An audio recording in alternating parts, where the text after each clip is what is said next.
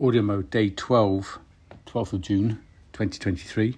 I'm staring at my dog because he's causing me to Google, aren't you? Yes, you are. Yes, you are.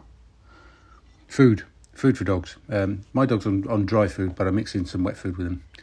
And I just realised that the dog food I bought earlier in the month has got whole grain in it, and I've always given him grain-free dry food.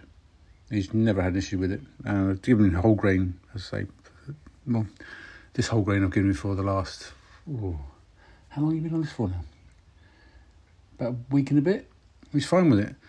So I always thought that grain-free was better than whole grain added food. You know what I mean? So I've done some Googling about it, and it's all very confusing. It's there's pro and against, and how are you supposed to make these choices for your dog if the professionals don't even agree? It's bizarre, isn't it?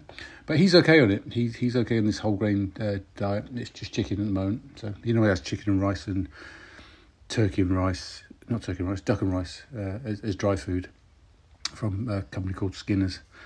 Yeah. But yeah, he seems happy.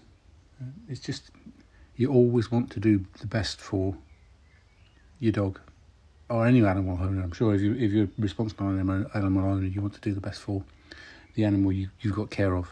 So he's happy, he's asleep, and he's fed, and he's had a walk, and he has no idea about all this stuff, which is, I suppose that's the way it should be, isn't it? So yeah, grain or grain free.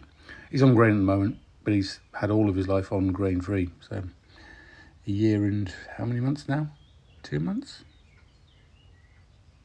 I've had you for a year. So you've been on grain free for a year, apart from the last couple of weeks. So he's happy.